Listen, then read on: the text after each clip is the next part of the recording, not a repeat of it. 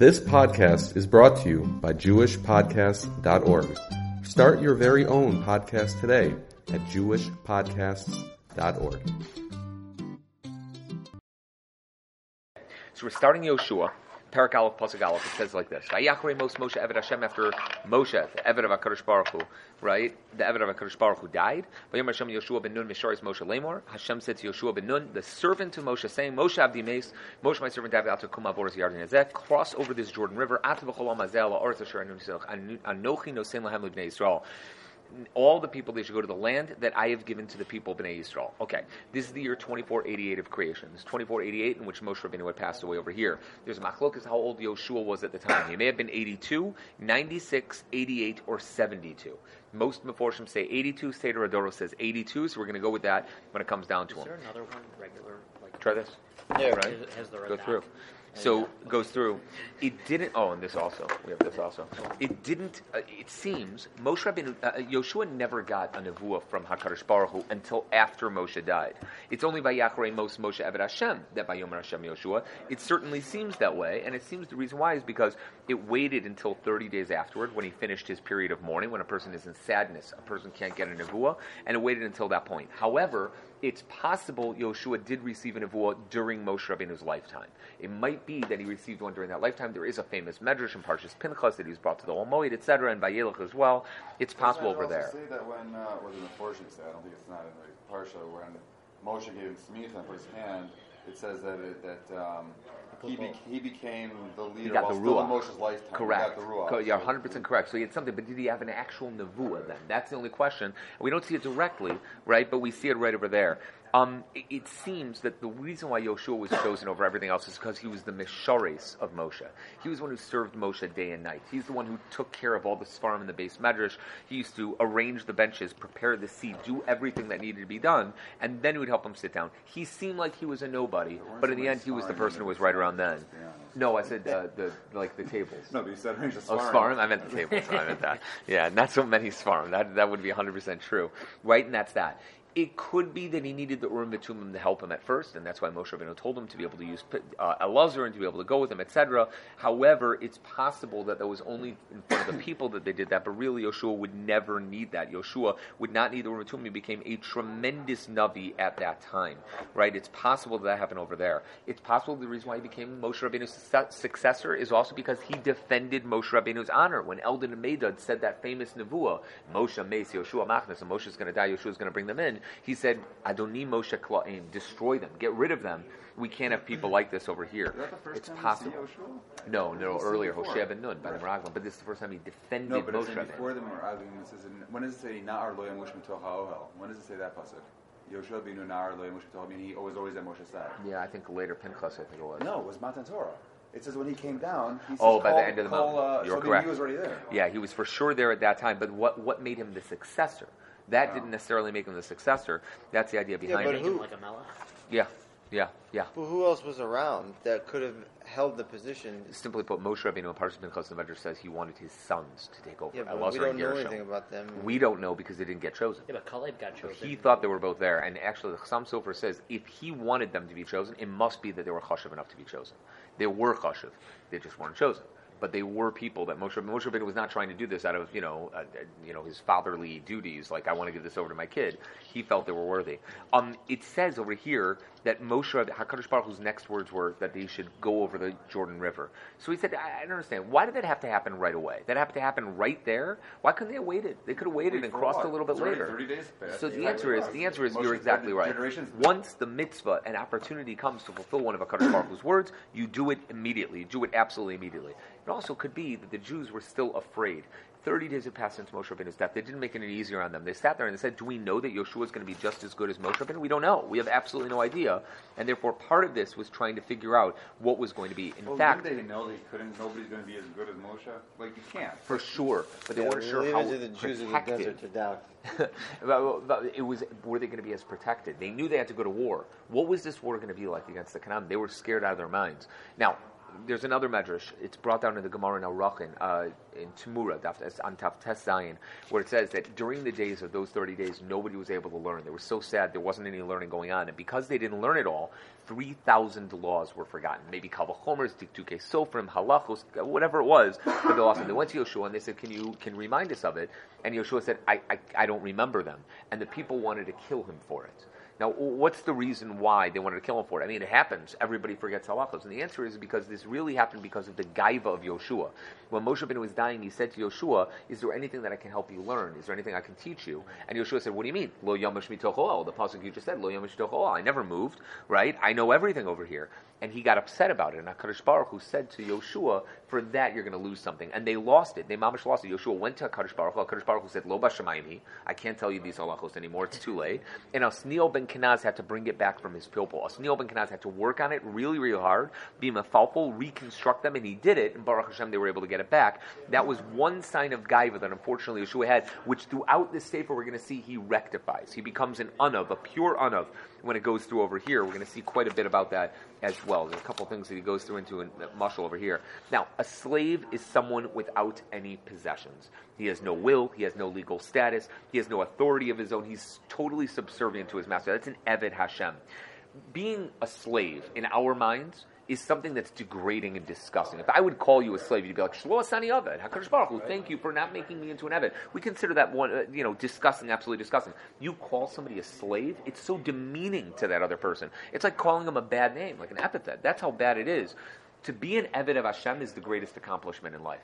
For Moshe Rabbeinu to be called an Eved Hashem is an amazing thing. At the end of the Sefer, at the end of Yoshua, Yoshua is called an Eved Hashem. That shows you that he made himself into an Eved Hashem. He couldn't do it now. He wasn't an Eved Hashem yet. By the end of the Sefer, he became an Eved Hashem. He earned his title as an Eved Hashem, going through everything he was supposed to go through. And Pasuk Gimel, Kol makom asher tiru gavra rechlem bo lechem netzativ, kasher dibarti al Moshe. Any place where you step, I give it to you, like I spoke to Moshe. From the desert all the way to Lebanon. We don't know if Lebanon refers to Lebanon itself. The Gemara seems to say it refers to the area of the Beis HaMikdash, right? Until the great river, the Euphrates River, which means we're going all the way northeast to the Euphrates River. Kol Eretz HaChitim, Adi Yamagadol, the land of the Chitim, until the Mediterranean Sea, Mevo HaShemesh, where the sun sets. That's in the west. Yagvolchem, all of those will be your border. Nobody will stand in front of you all the days of your life. Kasher Yisi Moshe Yim Mach. Just like I was with Moshe Rabbeinu, I will be with you. I won't weaken myself from you. I will not forsake you whatsoever. Now, it's interesting over here. HaKadosh Baruch Hu was telling them that anywhere they stepped, everything was going to be good. So why did HaKadosh Baruch Hu limit their range? Why wouldn't it be that HaKadosh Baruch Hu said, wherever you step, you're going to take over the world? Why couldn't HaKadosh Baruch Hu tell them that? After all, they could. You can extend the boundaries of Eretz Yisrael. They did to Eivra Yarden. You could do it to Syria, right? 100%. Why can't? No. You could take them as well, meaning put them underneath you. You only have to kill the Canaanim, etc. Take everybody else and put them underneath you and just keep walking. And then there's I'm sorry? That wasn't the bris. So the bris originally was right over here, but it didn't mean that you had to limit yourself. If Asher Tidro Kach Ra'alachem, why would it then say these are boundaries? And the simple answer is, these boundaries are a different area from everywhere else on earth. There is an inherent kedusha within Eretz Yisrael that you can spread to other places, but there's an inherent kedusha there which are intrinsically holy. The HaKadosh Baruch Hu's Shekhinah is there; it's influenced by it. That's the idea behind it. You want to impart holiness to any other place? You want to take it somewhere else? You can do that. But there are boundaries into where this holiness is absolutely there. Meiser, Truma, and Shemitah, etc. apply here. Can it be extended elsewhere? Yeah, it could be extended elsewhere. You could take it and bring it somewhere else, but it's not a guarantee. There's certain things that are there, yeah. Like if we did, like according to Rambam, conquer all of Eretz Yisrael, yeah, and then we had the Melech get up in front of the Sanhedrin and say, I want to take a war, yeah, right, and then conquer that land, is that land now Chayiv, let's say, in Meiser D'Oraisa? There's a kasha about that. I mean, whether or not it depends on Kibush Yachid, but you're not talking about Kibush Yachid, you're saying there. Then yes, it would be almost the exact same thing as Eretz Yisrael. That's what Eivra Yarden was. Eivra Yarden became like Eretz Yisrael when it came to that, so it's like that, so 100% when it goes through there. But the point is, they had to actually do something here. They had to actually move their feet and put them there, right? That's what you're going to get. If you do something, then I'll let you have it. The Gur Aryeh says throughout the Torah, whenever you see these crazy miracles happen, let's say HaKadosh Baruch Moshe Rabbeinu killed the Ish Mitzri by saying the name of Hashem. Says the Gur Aryeh, certainly there was a name of Hashem involved, but he punched him at the same time. The name of Hashem made his punch more potent. It's not that just there's one thing over there. It's that you can make your power, your punch, a little more powerful than it once was. That's the idea behind it. Now, Yoshua has promised over here that he's going to live a life like Moshe Rabbeinu, which means he was going to live for 120 years, not just 110. If he does everything HaKadosh Baruch Hu commands, and we'll see, unfortunately, it doesn't happen. But there are 4 worries that Yoshua was worried about, and all 4 of them are answered up by these psukim. Number 1, he was worried that the Jews were going to rebel against him. He was worried about a rebellion. The Malbim promises him, as long as you do what I want you to do, lo yisatzev ish lefanecha, no man will stand in front of you among your nation. Nobody will stand up and try to question your authority during your time, and that happened. That promise, that assurance from HaKadosh Baruch Hu, there was never a person that stood up in the days of Yoshua that got up. His concern is logical because people tried to stand up to Moshe. Of course. Moshe was such a god. A character. Yeah. His personality, he can quash in a rebellion, but now Yoshua, he's not the same persona. Exactly. It makes so much sense that he would worry about it. Number 2, he was worried about another prophet getting up. He got a nevuah. Who says there's not another Navi that's going to get up and say something else? He was worried that another Navi would come talking up. to Hashem, then God's not going to tell another. If God's giving him nevuah, he's not going to give another nevuah, contradicting nevuah. You're 1,000% right, and you're right about that. Also, he needed to be assured of that nothing else would happen. He saw Eldon Amedad. And Bilam, yeah. But they didn't, all these guys. They didn't contradict Moshe. They just added something to it. Yeah. All he needed was somebody like that could knock down his leadership. Yeah, that's all you need. That's something like that. We also see by Shlomo had that same persona as his father. I mean, Very, very good. King. Yeah. Rechavam came along and was like, I'm going to be exactly. strong. Yeravam was able to go. Yeravam couldn't fight Shlomo, but he fought Rechavam. You're 100% right. Number 3, he saw the might of the Canaanim. He said, I need to worry. I need to say, are we going to win this war? Are we going to be okay here? Because, I see they're strong. What's going to happen over here? And the 4th thing was his own Yetzer Hara. How do I know that I'm going to survive this? How do I know that I'm going to be okay? And all of this is going to be over here. Unfortunately, or fortunately, I should say, Yoshua was promised altogether that everything was going to be okay, and that's not there. There's an unbelievable little piece over here, a story that he brings down about the dead and what happens to the body after death. And it's no shaykh is the pasuk. Pasuk Vav. Chazak v'amatz, Hashem told him, be strong and courageous. You will allow the people to inherit the land or drive out the people from the land that I swore that to give them. Be very strong, ma'od. Don't turn away from it. Yamnu, right or left. Do not turn away. You will be wise in everything you do. It's going to be like this. Your generation will be there as long as you keep it up. You keep it up, everything's going to be here. The Rambam says from this pasuk, there is a chiyuv to transmit Torah Sheba'al Peh, that went from Moshe to Yoshua to the Zakenim. Yoshua had to tell it over to the next generation. He had to be part of the Mesorah, and it comes from this pasuk, Rak Chazak Ma'at L'Ma'od Lishmor Lasik Chol Torah Shetzivcha Moshe Avdi. The same way you were commanded, you have to find a Talmud. Now, according to the Rambam, the Rambam says that Yoshua's Talmud was Osniel ben Kenaz, that he was the next in the line of the Mesorah, that it went through Osniel ben Kenaz. We don't see that anywhere in the Torah itself. We don't. I'm sorry? It says Yoshua as a Zakenim and Pirkei Avos, right? But we don't know who those are. According to the Rabbeinu Yonah, refers to the Shoftim. I'm sorry? He didn't marry his No, Osniel ben Kenaz married Kalev's daughter, right? He went to Kalev's daughter. But it's that. And if you'll notice, it's interesting. In this pasuk it says, Las Kol Torah Shetzivcha Moshe Avdi. That's Durabanans, Torah Sheba'al Peh. The next pasuk, Lo Yomosh Sefer Torah Zemipicha, don't remove the Sefer Torah Zemipicha, says the Rambam. You notice he said Torah Sheba'al Peh before Torah Sheba'al Torah Sheba'al Peh is the ikr to transmit. Then comes Torah Sheba'al Torah Sheba'al Peh must be given over so that you can understand Torah Sheba'al better. That's Lo Yomosh Sefer Torah Zemipicha, Bagisavo Yom V'Layla, you should learn it day and night. Here comes the line over here that a person should not spend any time during his day doing something else. A person went up to his uncle, Rabbi Yishmael, and he said, is there a possibility that I could learn some Greek chachmas, some of the Greek chachmas that are out there? And he said, if you can find a time that's neither day nor night, then you can go ahead and do it. Otherwise, Vagisva Yom V'Layla, the Maharal says there's always a heter to learn other chachmos. If it helps you understand the chachmas HaTorah itself, then it's mutter to go through. I actually did that this week. I'm giving a whole shir this week on Parshas Bo about the Ra. The Ra, that he saw that the Ra was going to be in front of them, the Kochav of Mazel, of Madim, of Mars, that went into the gods of Egypt to try to understand who was he referring to. Was he referring to Ra, which was a god of Mitzrayim? Was he referring to Horus? There's a bunch of others out there, but I actually did it in order to figure out exactly who he was referring to, and I have a whole thing of what it was. I never put that together. It's really amazing. It's truly amazing what it could be. I have 3 different ideas of what it could be over there. Either way, but that's the way that it works over here. And then it says, so you can keep what it says in there. You stop learning, you're going to forget things. That's just what happens to everybody. Then you'll be matzliach, you'll be wise. Didn't I tell you? Be strong, courageous. Never be afraid. Don't be discouraged. God is going to be with you wherever you go. You'll be fine with everything you do. Yeah. Sorry? Put back the Torah on Shabbos. You say from Pasuk. You say this? From Pasuk Zion, I think, until the end of Tet. Is this all Sfardim? All Sfardim do this?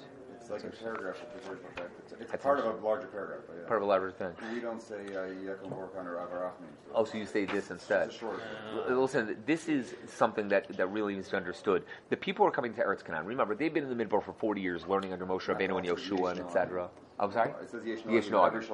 Okay, but they've been sitting in the Midbar for 40 years, learning under Moshe and Yoshua, and they've been sitting in whatever. For 40 years they've been like that. They're going to Eretz Canaan. There's two things over here.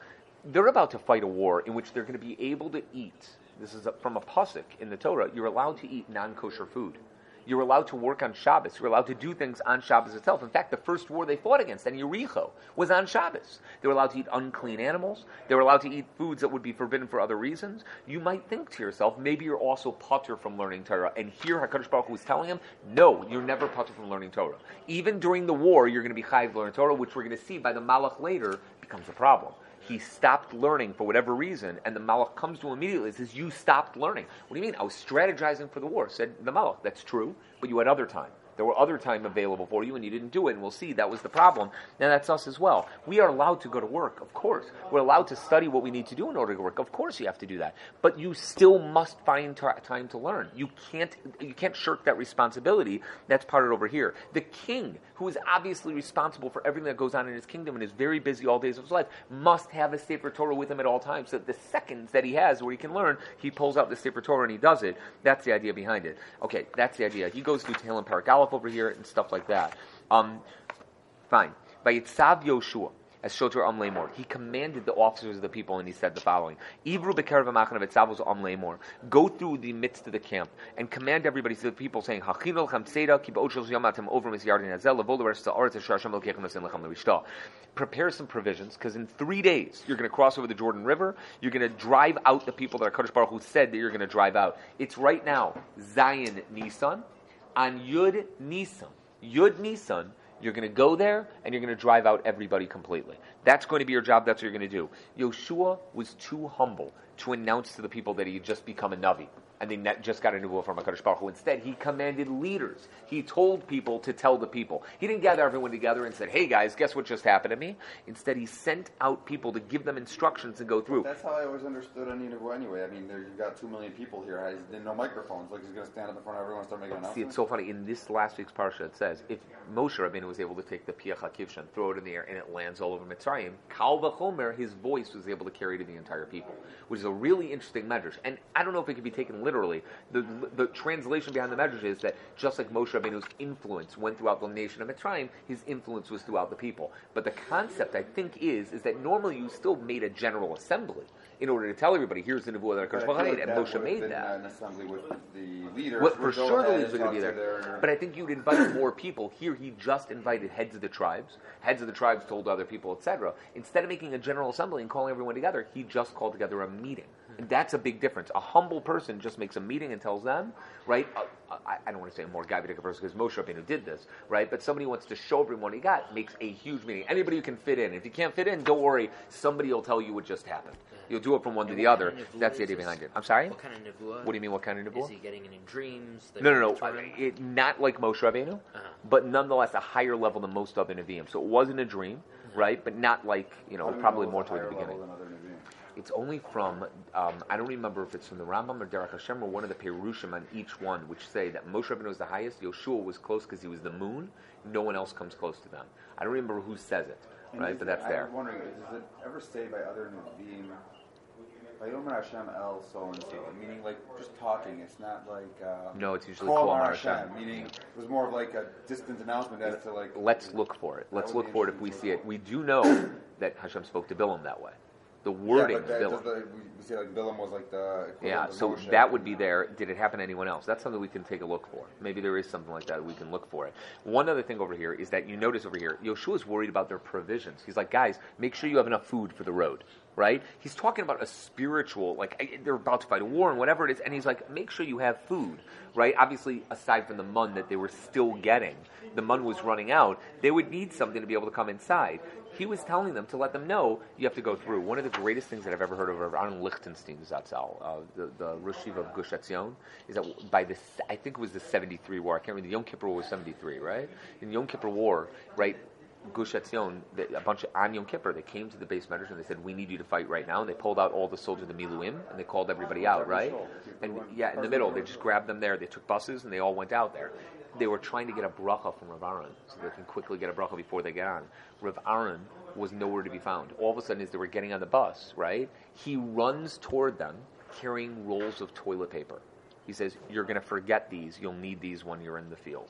And he gives each one of them a roll of toilet paper. That shows me the godless of a person, right? It's such a silly little thing, right? But it shows you he's thinking about everything they need and really meant it. He really felt it. That reminds me of what Yoshua did over here, saying to them, do you guys have enough food? It's like an old mother, like, hey, do you have enough? Are you sure you have enough? So what it says over here.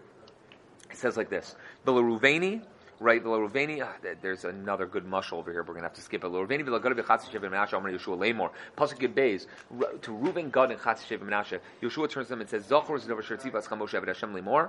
Remember what HaKadosh Baruch Hu, what Moshe Eved Hashem said to you, saying, Hashem Elokecha meniach lachem, Hashem is allowing you to do this, and Asan lachem is aretz, he's giving you the land outside of Eretz Yisrael. Nishechem tapchem miknechem yeshu ba'aretz, your wives, your children, your cattle, they're going to sit in the land of Asan lachem Moshe ve'evar yarden on the other side of the Jordan River, atam tabru chamush l'vnei achechem, and you will cross over armed in front of your brothers. Shmuel, it says Vayomar Hashem el Shmuel. Maybe Shmuel's also. Oh, so you might have something like that. So chamush l'vnei achechem, kol giborei achaya, all the strong men, v'azartum osam, you will help them. Until everybody is taken care of, and they will also drive out the people of the land that HaKadosh Baruch Hu gave them. Then you can return. You can go back to the area that is east of the sun itself. They did do this, by the way. In the end, they stayed, and not only for the 7 years of conquering, but for the 7 years of dividing. These men stayed along with Moshe Rabbeinu and all the people out there, waiting until everything was finished before they went back. They kept everything that they said that they were going to do over here. Now, the pshat is that Moshe Rabbeinu wasn't even sure how much they would need them for. If Bnei Yisrael were worthy, they would be able to go in without doing any fights. They would not have to fight whatsoever. It's only if they weren't worthy where they would have to fight, where they would need somebody like Moshe, they'd need Moshe or Yoshua to be able to come along, and then where chas v'shalom things could happen, and that's when they would have to be there. That's why they told them to be able to go. But Moshe Rabbeinu did give them a promise, and the Medrash says he told them not one of you will be killed.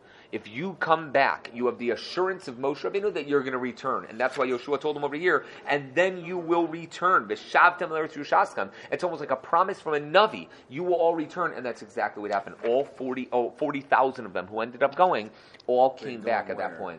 They went to Eretz Yisrael to go fight with Klal Yisrael. But they had 36 people, it said.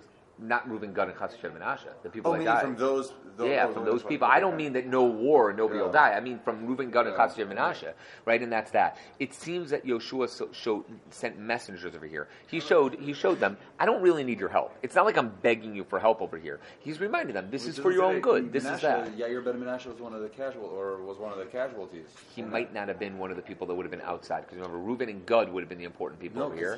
He was on the other side, because he made those cities. You are correct. If Yair ben Menashe is the same person.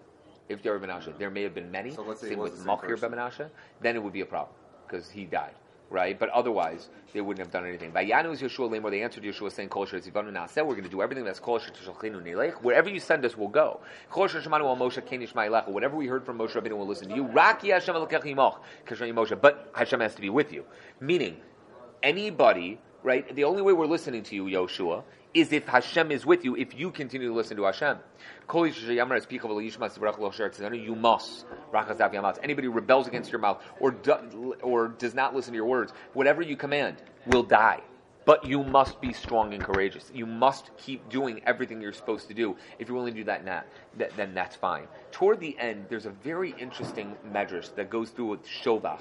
Shovach was a king in Persia who heard about everything that happened in Eretz Canaan and sent a letter to Yoshua telling him he wanted to avenge altogether the people. He took 45 kings with him and 60,000 soldiers along with Yephes, who was this very, very famous strong man.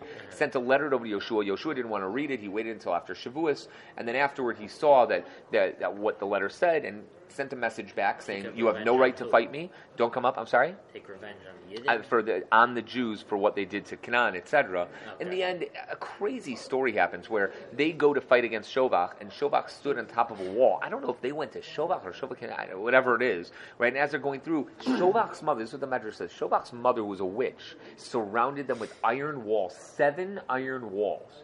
And they couldn't get out, and they were starving, and they had no ability to get out whatsoever. They weren't sure what to do over here. Where is it over here? And he said, right, and the only soldiers who didn't come with Yoshua were from Reuven and Gad.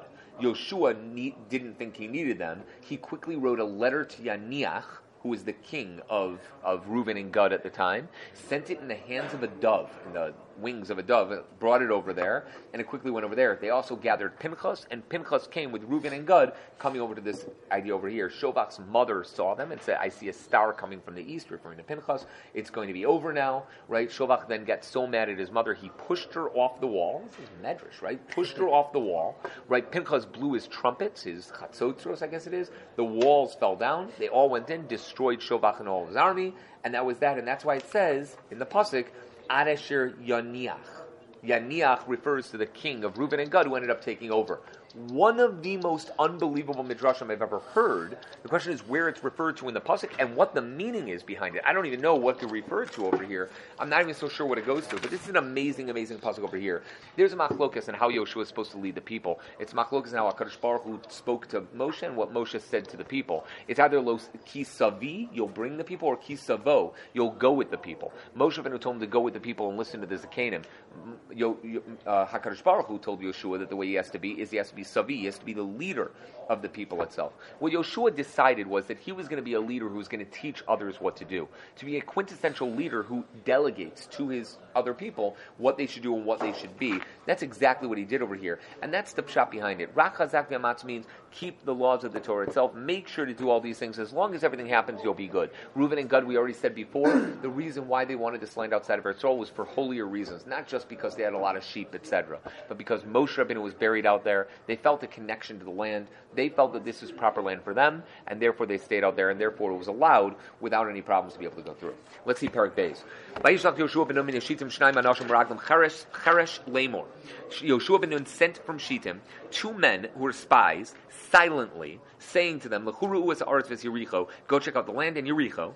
They came to the house of an Isha Zona. Literally, that's translated an innkeeper, according to the Targum. But from the Radak, it seems to be a prostitute. Ushma Rachel, her name was Rachel, Vayishkevu Shama, and they slept there, right, for that night itself. Now, obviously, whenever you see a land, you're supposed to send spies out. If you're a king and you want to check out a land before you destroy it, you want to send out spies to see what it is over there.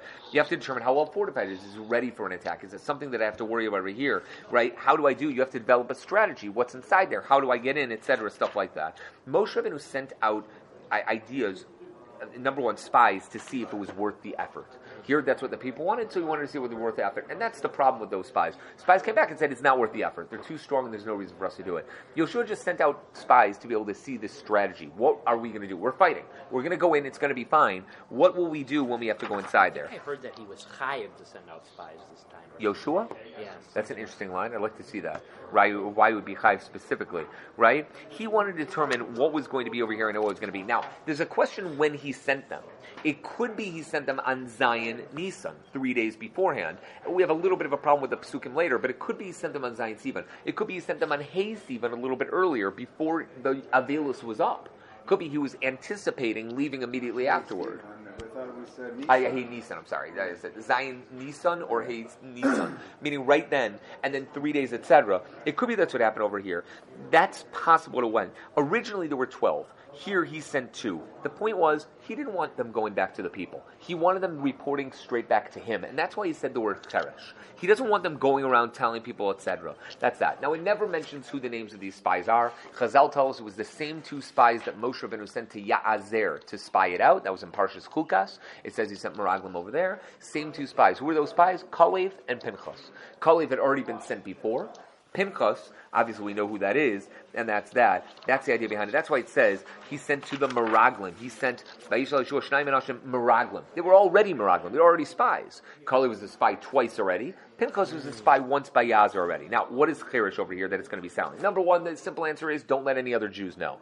The problem with what Moshe Rabbeinu did with the Meraglim is that everybody found out about it, and that's not the idea. You don't want to frighten them. You don't want them to rebel. Don't tell anybody whatsoever. Number 2, speak silently to the Canaanim. Speak cunningly to them. Don't let them know who you are or where you're from. Dig into their hearts. Try to do it in such a way where they won't realize who you are. It could be, he told them, don't go in speaking. Be silent. Pretend you're deaf mutes. Pretend you're deaf mutes, like you can't understand anything, so people will speak freely around you and you'll hear what they're saying. That's what it means, be cherish. That's what it is. Be actual deaf mutes, so everybody will speak around you. Number 4, he's telling you what to do. Go in as craftsmen, chorshim. So you can go in as craftsmen or pottery makers. Cheres is pottery, so people won't suspect you as being spies. You'll go in there to be able to do stuff like that. A 5th interpretation is that Cheres refers to magic. Go see if their magic is real or if it's all fake. Is it like what we've seen in Mitzrayim, or is it something a little bit different? Apparently Yericho was filled with magic, as we'll see when it comes down to it, right? Something over there. Yericho was an important city. It was fortified, guarded by 7 different of these huge walls, all with tremendous armies inside there. It was one of the biggest cities at the time. The best soldiers were over there. Aside from that, they had already gotten themselves ready for this. They knew the Jews were on the other side of the Jordan River. They had gotten themselves ready. They knew something like this was going to happen. So here's what happened. Kalev and Pinchas immediately went into the first house that they found within the wall, which is Rachav Azona's. Rachav Azona had a house which was half outside the wall, half inside the wall. The house that was inside the wall was what she used for her illicit purposes, for her prostitution. The one that was outside of the wall was considered her hotel. She owned an inn. Unfortunately, innkeepers back then, especially if they were female, ended up being a little bit of both. The hospitality was extended not only to the house, but to the body of the person itself, and that obviously gave them more and more people to come in. So unfortunately, that's what they ended up doing. You had one that was outside the wall, one inside the wall over here. Chazal tell us that Rachav over here, Rachav Azona, was actually a very different type of person. She was 10 years old when the Jews left Mitzrayim. 10 years old when they left, and she was convinced she wanted to join the Jews. But since she was so beautiful, people convinced her not to go. And because she didn't take the initial step, she didn't go in, all of a sudden she waited outside. She waited, and she became an innkeeper. And that was her downfall. For 40 years, she became a Zona. 40 years. Can you imagine this? If she would have left immediately, she was always the Zivug for Yoshua. In the end, she marries Yoshua. She would have left. Leave what? Leave Yericho and go join the Jews. The same way Yisro came to meet the Jews, the Medrash says that she herself wanted to go through.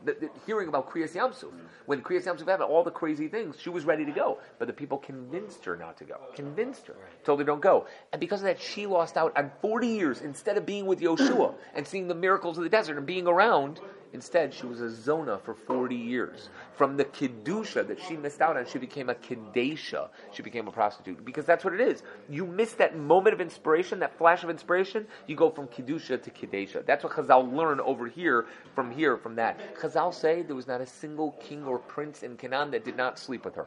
That's what they say about a person named Rachav Azona. She was so attractive, says the Gemara in Tainus, that people would just say her name, and if they knew her, they recognized her, they would immediately have Shechva Zera. That's what had happened when a person saw a person like Rachav Azona. That's how awesome she was, just saying her name caused her to be that way. You'd assume so. Now, apparently not, because Yoshua was fine. Well, I'm not saying anything bad. I mean, I got projected. Yeah. And also, Shomer Pesayim Hashem. And No, I said that about Yoshua, though. Yeah, you assume she'd be retired by the time she must be 50. 60s. She's 50. 10 plus 40, right? So she's 50 years old right now. She's 10 years old. You can expect her to go and join another nation. The ages then were so different. Yeah, I don't know. Yeah, maybe.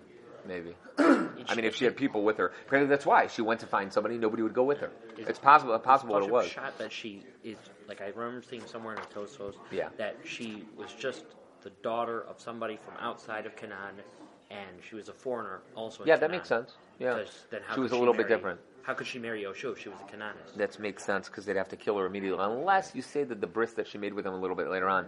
Chazal says something amazing over here. So Kala and Pinchas, you'd think like, wow, that's not the house you want to go into. You know, that's not the place you'd go into. Yeah. But the pasuk says, "Vayelchu vayavo." They came and they went. They went and they came. Meaning, they came in. They went in as innocent as they came out. They did not do anything with Rachav Azona, that they came out the same way when it comes down to it. And that's the idea. Now, you shouldn't put yourself in that type of a situation. Even a Talmud Chacham cannot put himself in a situation where you're over there.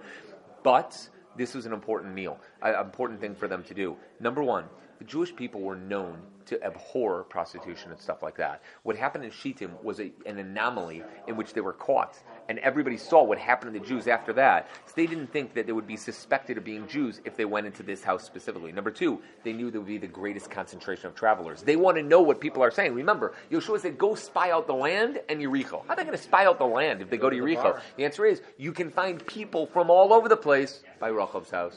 They knew they'd find people everywhere by that house right over there, and they purposely sat down, pretended to fall asleep, and they did that. Number three, they knew the person to talk to was Rachav. She's the one who knew everything going on everywhere. They knew about her fame, or infamous, right, when it came down to it. And number four, they saw by the name of Rachav, they were medayik b'shem, that Rachav means wide.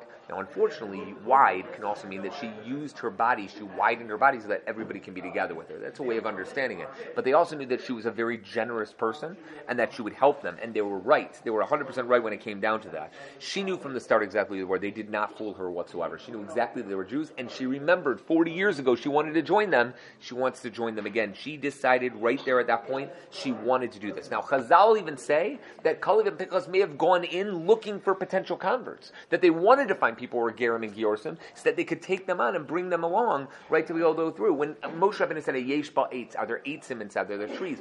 Find the seeds of the trees that you can use, in which there are converts inside there, even though we're supposed to kill everybody from Canaan. But if there are people inside there that want to convert, see if there are people that are worthy of coming in. For converts and seek them out. Only if it's a person like Kalev and Pinchas who are able to see beyond the ordinary, then you could. But right, we don't. Well, normal people wouldn't do it. If you're in an inn, you would assume they're out-of-towners.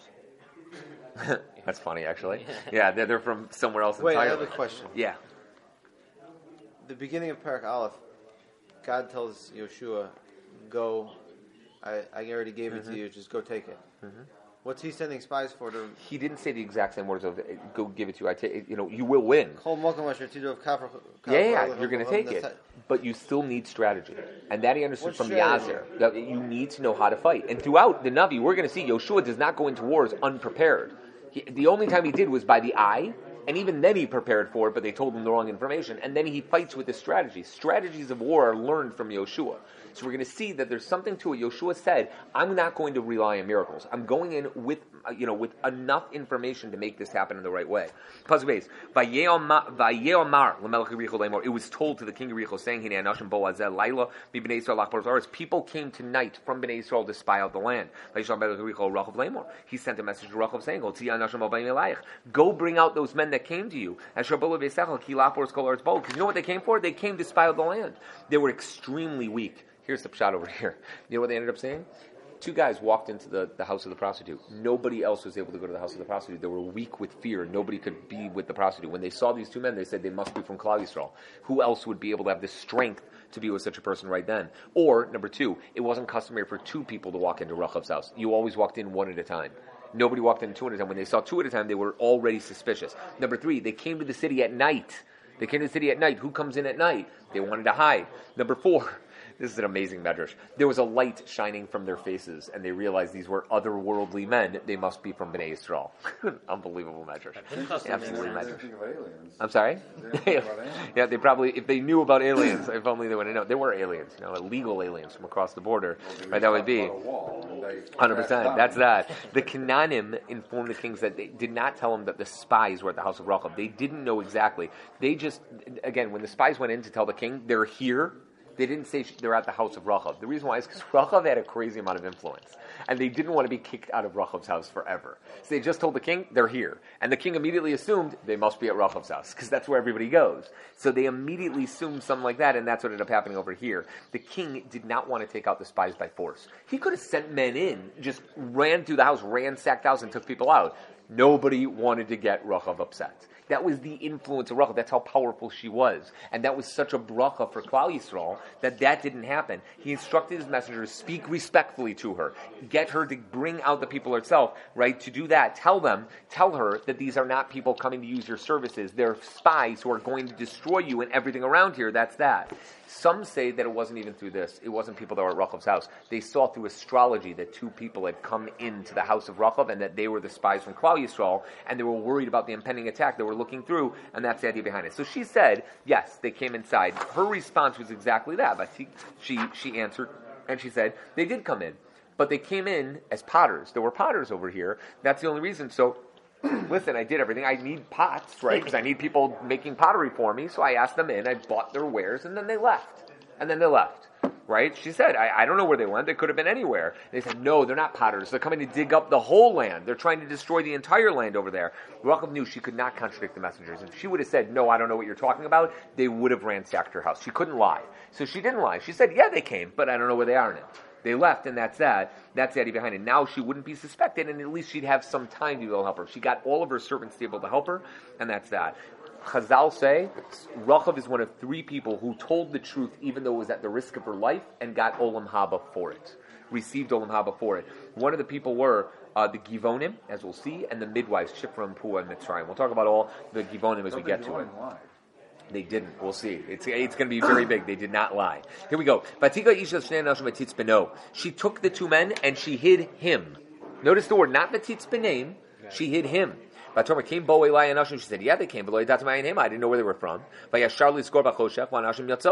the door was closing at night, they left. I don't know where they went to Anashim. Read for me. If you run after them, maybe you'll find them. Right? Notice, she only said him. The reason why, either she hid them in a place which would only fit one person.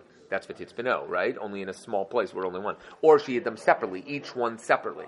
Or, right, she purposely... Oh, don't worry about that. I'm sorry, I forgot about that. The third explanation is just simply put, she tried to hide Pinchas. She hid already Kalev. She tried to hide Pinchas. Pinchas was like, oh no, I'm a Malach of Hashem. Don't worry about me. And immediately disappeared. Now that's the unbelievable thing over here, right? It could be that she hid it itself. Now, obviously, this is a little bit strange. What in the world do we mean over here? Pinchas relied on a massive miracle to just disappear in front of those people? You can't do that. How in the world do you do that? How in the world could you say that? So the pshat is, he wanted to be there to hear what the messenger said because he knew he had to be Moser Nefesh to fulfill the command of what Yoshua told him to do. He had to be present to see what's going to happen. Said Kalev over to, as I said, Pinchas, over to Rachav. I need to be here to hear what these people are saying. I need to know what's going on in this line. I'm sent here to spy. I'm going to spy out the land. I am not disappearing. I'll hide behind this little curtain over here. And if HaKadosh Baruch Hu wants to hide me, great. And if not, that's fine. I'm willing to give up my life to HaKadosh Baruch Hu and be over here. That's exactly what happened, right? And Pinchas even thought, maybe if they find me, they won't even search for Kalev. They won't even worry about it. So that's the idea behind it. The messengers arrived, and according to Chazal, some people even say she pointed out Pinchas and said, oh yeah, the men are right here. And that's when HaKadosh Baruch Hu did not allow them to see Pinchas. When she realized that they couldn't see Pinchas, she was like, oh wow, this is a miracle. Now I'm on the Jew side. And that's when she came to the Jew side. That is a medrash as well that came down over here. It says, what else over here? Right, she hit him. Next, Via Los Magaga. She brought them up to the roof after the messengers already left. But Titzman name the Pishta Eitz. Midrash, it wasn't so altruistic. It was like, wait a second. According to that medrash, right? She did what she was supposed to do. She took advantage of the situation. Yeah. But Titzman name Pishta Eitz. She hid them in Pishta Eitz, now by flax. In the first part, it was Titzbeno. Safun is a quick hiding, just to quickly get you out of the way, like throw you in a closet and whatever it is. Tamun is completely hidden. Tamun is completely buried. That were laid out on top of the roof to be able to go through. The reason why linen protects you from magic. That's brought over by all the different Meforshim. Linen protects you from magic, so they purposely cover it up. That's why the Kohen Gadol wore that. That's why Yosef Atzadik and Mitzrayim only wore pure linen. That protects you from magic. It protects you from everything you have. That's the idea behind it. And therefore, you don't have to worry. As a side note, by the way, the reason why is because all magic comes from Mars, and linen is called Sheish, and therefore it had the properties of the other 6 planets or stars and whatever it is, but not Mars. That's why it's called Sheish specifically. What's up? Nahal Yeshua says the opposite of what you said. What? Safun is completely hidden from That's view. the Malbim, by the way, yeah. It's hidden from view. Tamun is he's covered, but it could be where somebody's covered by blankets. So he's hidden by the blankets, but there's still something there. It's so funny because I'm pretty sure that I'm quoting the Malbim when I say that. I'll have to look it up later. I don't remember.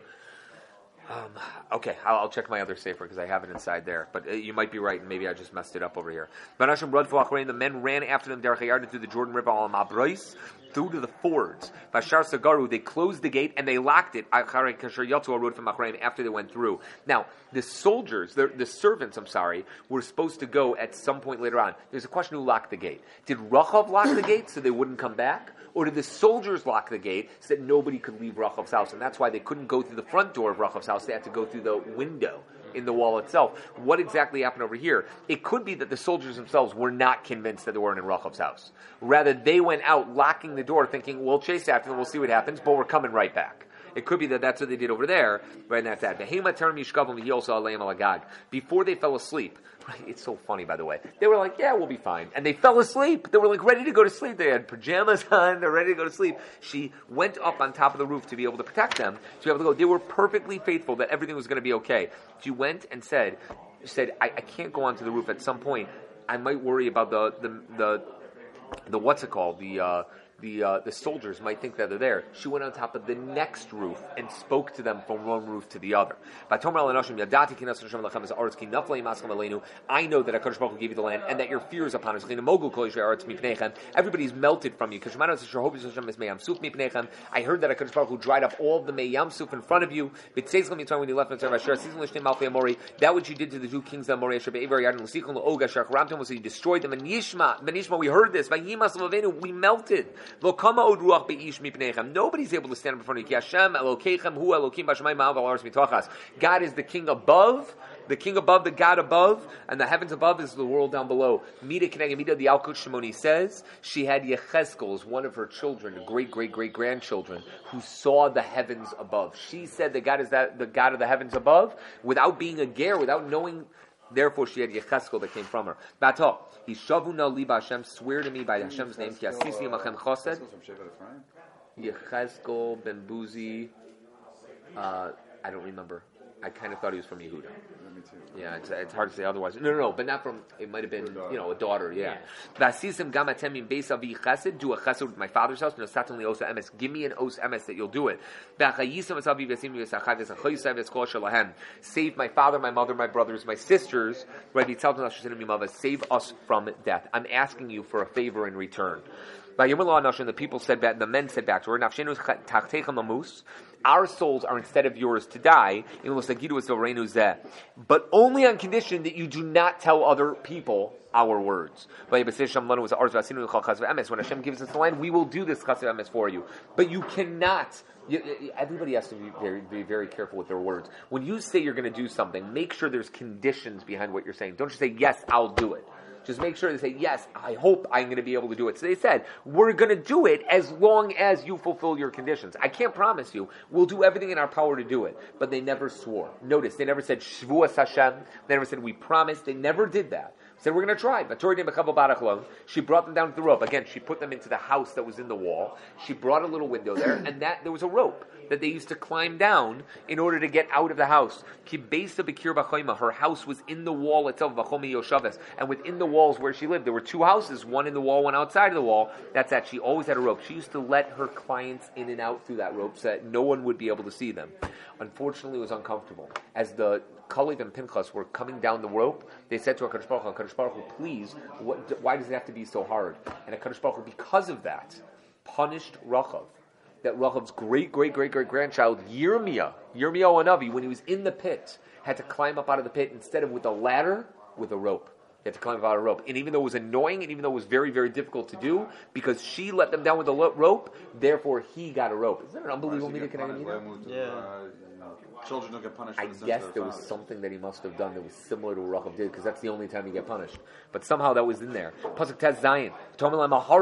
She told them, go to the mountains. You don't want to go near the people that are chasing after you. They didn't swear to her. What's the difference? They gave her her word that they're going to save her. That's exactly correct. Yeah, hold on. Hide there for 3 days. Wait there for 3 days. Notice, by the way, 3 days. They were only there one night. And there was Zion Nisan when they left, right? So 3 days, and then Achar Tilchel L'Darcham, and then go back. Rachel was sure that after 3 days they would forget about them and wouldn't have to worry.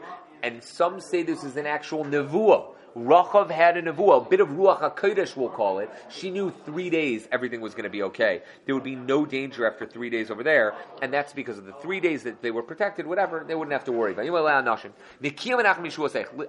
You should know that we're technically cleansed from this shul. We never swore to you, when we come into the land, tie this scarlet string, Tikshri Bachalon, Asher Radatenu bow, that you brought us down with, and then bring them all inside there. Listen, and that's what they're saying. Though it sounds like we don't really swear to you, the pshat is, even if we hadn't sworn to you, of course we would have done this for you. We would have saved you. That's not a question. We wouldn't be ungrateful, and we would have kept our word. Just we want to make it absolutely clear, right, that if you break the conditions, everything is null and void. Because we never made a shvur to save you. We made it conditional. Just know that if you break any of those conditions, it's going to be different. This string over here was made of flax. That was something that they had over there, right? And that's that. Some say it was a string, whatever it was, but it was red. And maybe that's where those minhagim come from, right? And that's that. It was, and others say that it was as thin as a string, but it was like a rope. That's how much it was. If anybody leaves your house during that war, their blood is on their own head. Anybody that's in your house, the blood is on our heads if anybody touches them. We will make sure that not a single Jew goes in. And that's not easy. You have everybody fighting. They were supposed to get that message around. Look for the red string and don't destroy that house. Correct. If you tell it over to anyone else, then we are completely clean from our oath. She said exactly what you say. She sent them where they went. She immediately tied it to the door with the window. You want 15? Let's keep going. Let's get to the end over here. They came to the mountain. They sat there for 3 days. Ad Shavla Rodfin, until the Rodfin came back. The chasers went through. They didn't find anyone. Not only did they not find the spies, they didn't find anyone. Throughout all the roads, everything was deserted because they knew the Jews were on the other side. Right? And nobody wanted to be on the roads. The 2 men came down, they went down from the mountain. They immediately crossed over. Jordan River was able to be forded with your own feet. You could go across it. But they came to they told them everything that happened over there. They relied on the prophecy of God. They came down at the beginning of the third day. On Yud Nisan itself, they came immediately. Right? And that's that. We all know the Rachav Azana did tshuva. She married Yoshua. She had many, many daughters. She did not have any sons. But she became a big tzaddikus, and she was zocha to Olam Haba. And it says in Pasuk Chav Dalu on this, "Vayomer Yoshua ki nasan Hashem biyadinu es kol arz gam nemog kol Yoshua arz mipenenu." They said to Yoshua, "Hashem gave us the land. Everybody's melting in front of us. This is absolutely crazy." We already said when this was. It seems that everything happened on this day. The 10th is when they came back, although it could have been before. Some say even that the spies met Yoshua and the men after they had crossed the Jordan River.